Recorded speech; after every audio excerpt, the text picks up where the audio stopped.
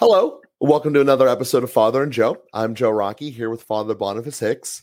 And Father, we just had that conversation about risks that we have internally, reaching out to other people within our own lives. And in this episode, I want to expand it to broader as a church community, maybe our individual building that we go to church in, or a diocese as a whole. There's lots of different ways to look at this. But the point being, you're in a group in a church, and the fundamental problem that we all see pretty much universally is that there's less of us now than there were X amount of years ago. And depending upon how far away X is, the bigger the number it is. Unfortunately, that's just where it seems to be at in America. So what I want to do today is recognize two things. First is a business construct that I know that I'd like to just bring to the table and see if there's any applicability, because I think that it does have applicability. And the second being that conversation we just have of our own internal fear holding us back. So in business, there's this notion that people hear, why do we do things this way? Well, because it's the way we've always done it is kind of the universal answer. And at sometimes that's a very okay and acceptable answer. And sometimes it's very bad and not acceptable. And it has, in my opinion, one key difference of when it's acceptable or when it's not. It's acceptable to say we're always doing it that way if the people who are giving that answer went through the process of learning why they went that way. Normally by trial and error, they tried doing something, it didn't work. So now we do it this way, and this way works. And as long as the people who are saying that are the ones who physically went through that process of learning why it works, but it just might be really complicated to explain over and over again. So it just becomes easier to say, well, this is just the way we do it here. If you know how we got there and why we got there, there is tremendous value in the answer. But if you have just had it handed to you and you never did the work of knowing how it got there, you end up with not knowing why this is the way we always do it, nor how did we get there. And that in the business world can be incredibly damaging because it allows you to open up pathways to habits that are wrong, but putting them under the prism that they're right. And I bring that up because in the business world, that can really slow and erode people's profits as they go throughout time, because this eventually becomes employee A is no longer here. Employee B was with employee A, but now employee C, who's essentially 3 generations away, was not here during the development process and growth of this system. And he has no idea how he does it. So now he's the one who's in charge because A and B are gone. Chaos can ensue very quickly. So I bring that up because inherently the church has gone through many more generations than just A, B, and C. We are now on year 2022. So we have had many people go through our parishes that used to be in charge, maybe our grandparents or great grandparents, that learn how to do things to reach out to the community that are probably not applicable to today's world. But the people in between our great parents and our great grandparents and us just had the notion of, well, this is just the way we do it. This is just the way we do it. And we've had these unproductive habits, and I call them unproductive because I look at the results. The results are less people are here than they used to be. So from an evangelization standpoint, unproductive habits seek into the day-to-day activities of running a parish. And I want to start there because overcoming that mindset of this is the way we always do it is an incredibly hard nut to crack. And there's a lot of institutional bias that gets in. Inherently, at some point, you're normally telling someone you're doing it wrong. And normally that person is in some form of position of power. And that is, in of itself, is a frightening conversation. There's a lot of egos can be involved in this. How dare I'm never going to implement someone's idea that wasn't mine. There's a lot of people that unfortunately have that mindset. And it can really be, from an institutional standpoint, a destructive mindset. This is the way we always used to do it. So I want to start there because I have a strong suspicion that this mindset has taken over our church for a very long time, and we don't even know how to address it. And when I say our church, I mean the Catholic faith in America. I don't mean that specifically to the building I'm at in Pittsburgh, but I just mean universally.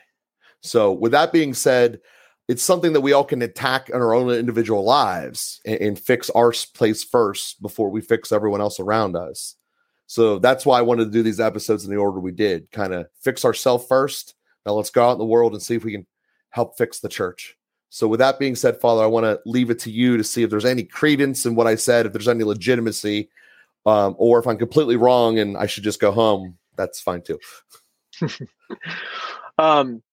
Well, I think the mindset of this is how we've always done it can be seen from some different perspectives. And I think there's a complementarity there. So our church, there are some things that we should keep doing because this is how we've always done it, because that's actually in accord with something that is eternally true and always valuable. And so, there's certainly a preference for continuing to do what we've done. And the exception would be if we actually know why we're doing it and things have changed such that that practice could change, then we could consider changing it. Now we're going to have a whole other categorization of things. One thing is the liturgy, for example. So why are we doing the things in the Mass that we're doing? Well, we did receive that from somewhere. Now we should, in some cases, we need to go back to the sources of where we received it from. And I mean, even just the immediate liturgical law that was promulgated in 2011, most recently, the General Instruction on the Roman Missal. And we need to revisit the documents because we are an organic church, but we are also a church that communicates through the word. And so we need to draw from the authentic tradition. And anyway, we could do a whole episode on liturgy, the Mass, liturgy of the hours, sacraments, these kinds of things, and where we draw that from. The church is very clear that it's not up to the priest to innovate in those areas. He doesn't have the right to do that. So just like, you could think in terms of business practice, you may or may not like the laws, Sarbanes-Oxley or, the tax laws or something like that. You might think that it's stupid and it ought to be reformed. Well, that's not up to you. So you can work for that and you can take steps, but you can't just decide to change that. Why do we do it? Because it's the law. So there's a certain amount in our Catholic faith that is like that because we don't have individual. Each church doesn't have its own unique law. We belong to a universal church that also goes throughout time. I like the way that Chesterton described it. G.K. Chesterton said, tradition is the democracy of the dead. The dead people get a vote. We're not part of a church that only consists of who is living today. We're part of a church that consists of all those who have ever been part of the church. And they also get a vote. And their vote is what they did in their lifetime. And so we need to take that into account and not just overturn everything. Now, that's not strictly speaking something that we tally up and count up and whatever else, but it just expresses an idea in terms of democracy that we tend to have a reverence for. Tradition is the democracy of the dead. It gives our forefathers, our forebears, the participation as well. So in terms of what can change, we need to know what can change. Now, having said that, even if something can't change, it really helps us to know why it's there. And then we have an easier time embracing it. And as you mentioned, we can lose track of why things were put into place. And there's always a value in recovering that. I did a little project in terms of the Mass on the silent prayers of the priest. There are 10 prayers during the Mass that the priest prays quietly, not for everybody to hear. Now, some priests pray them for everybody to hear, but they're not supposed to. That's a different issue.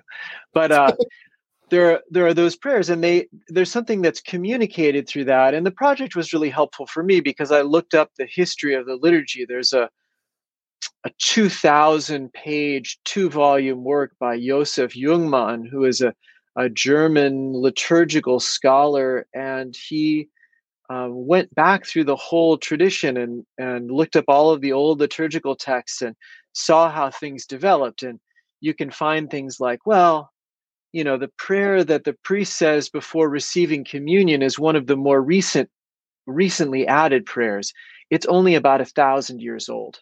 So the other prayers are more ancient, like 1,500 years old. You really see the depth of the church, and you can get some insight around what things were added and why they were and what they mean. And those reflections have developed over time, and there's a history, but there's a really rich tradition of things like the Mass and the elements of the Mass that shouldn't just be innovated willy-nilly because the pastor thinks he has a good idea.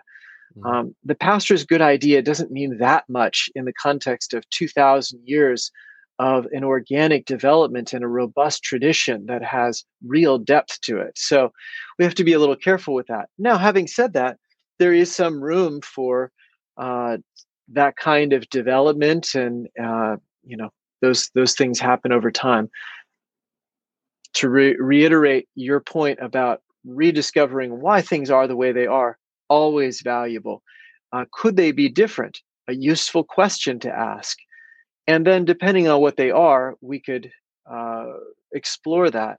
Now, I talked the one extreme, so things in the liturgy that we don't just change. The scripture, we don't just come up with new books in the Bible. The canon is set, it's unchanging.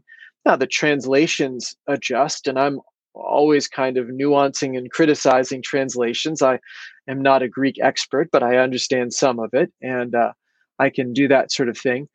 Now, on the whole other end of the spectrum, like, why do we have the fish fry the third Friday of Lent or something? Why do we have a bulletin that we keep printing when nobody looks at it? Why do we not have social media to replace the bulletin or to complement it? Why do we have Mass at 8 a.m. Instead of 9 a.m. or 1 p.m.? Why do we, there are a number of things that are genuinely adjustable, some simply by the decision of the pastor or even the people who are running those particular events. Some things can change quite easily and reasonably. Now, there again, we don't want to just go around changing things for the sake of changing things, or changing things that we don't understand why they're there. There's a way that when we just move the cheese, anyway, that management book, we just move things, and then we discover a bunch of people that, why is Mass at 8 a.m.? We ask around, nobody knows. We change it to 9 a.m., and then suddenly there's a whole population that can't get to Mass, and they're irritated about it. Well, we didn't know to ask them. Well, we could have found other ways to ask before we just changed the time, right? So there's a value to being careful about these things, not just coming in like a bull in a china shop. Another dimension of this is there's always a fruitful tension, and it seems to be rooted in part in our personalities. There are the kind of people who are innovative, and they do come up with good ideas, and they do challenge the status quo, and they raise questions, and they really go after a new idea. There are other people who are more fundamentally, like in their personality, conservative kinds of people that like things to remain the same and really feel jarred when something gets changed. And there are some people who are a little bit in between. We have to be careful not to only empower one kind of person in a parish setting. I would say in any organizational structure, but a parish setting being one example of that.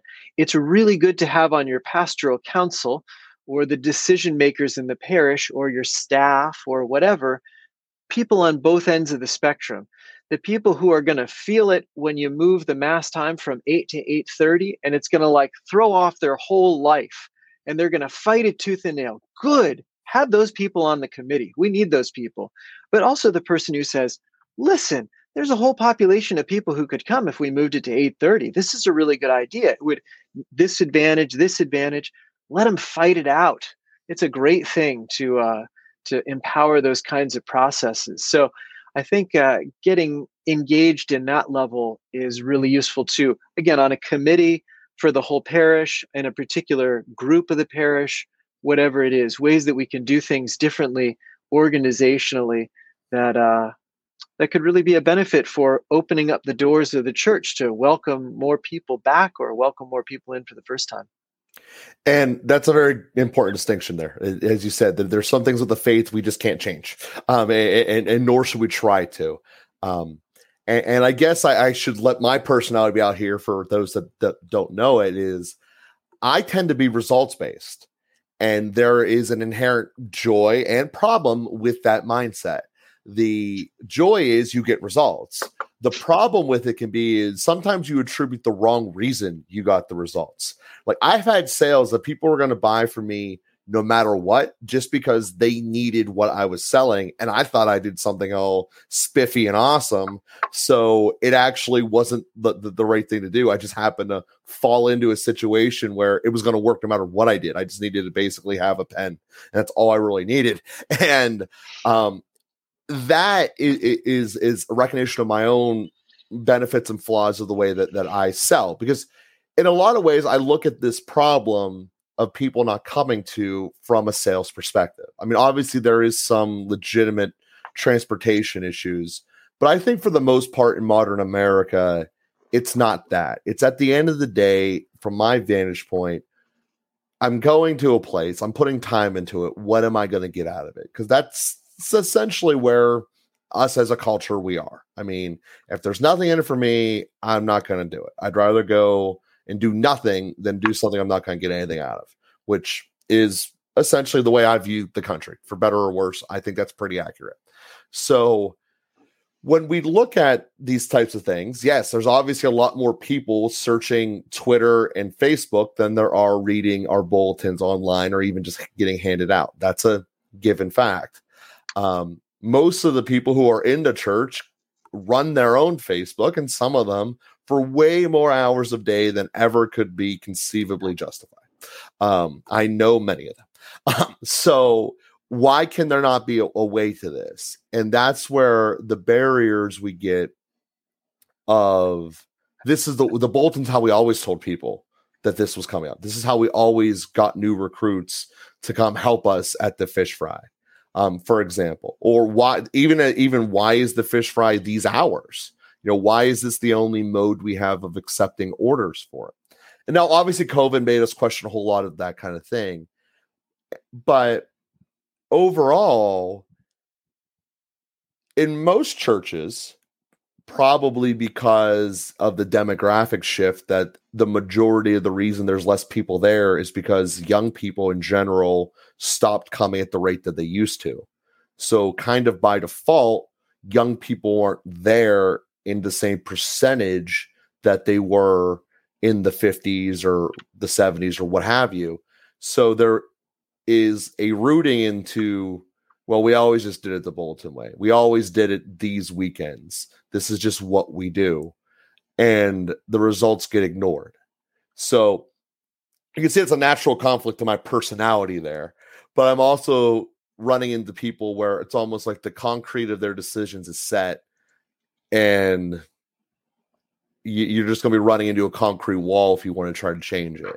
So I feel like I'm not the only person who's ever experienced this in any context. That this is much more applicable than just conversations about specific topics of getting people to church.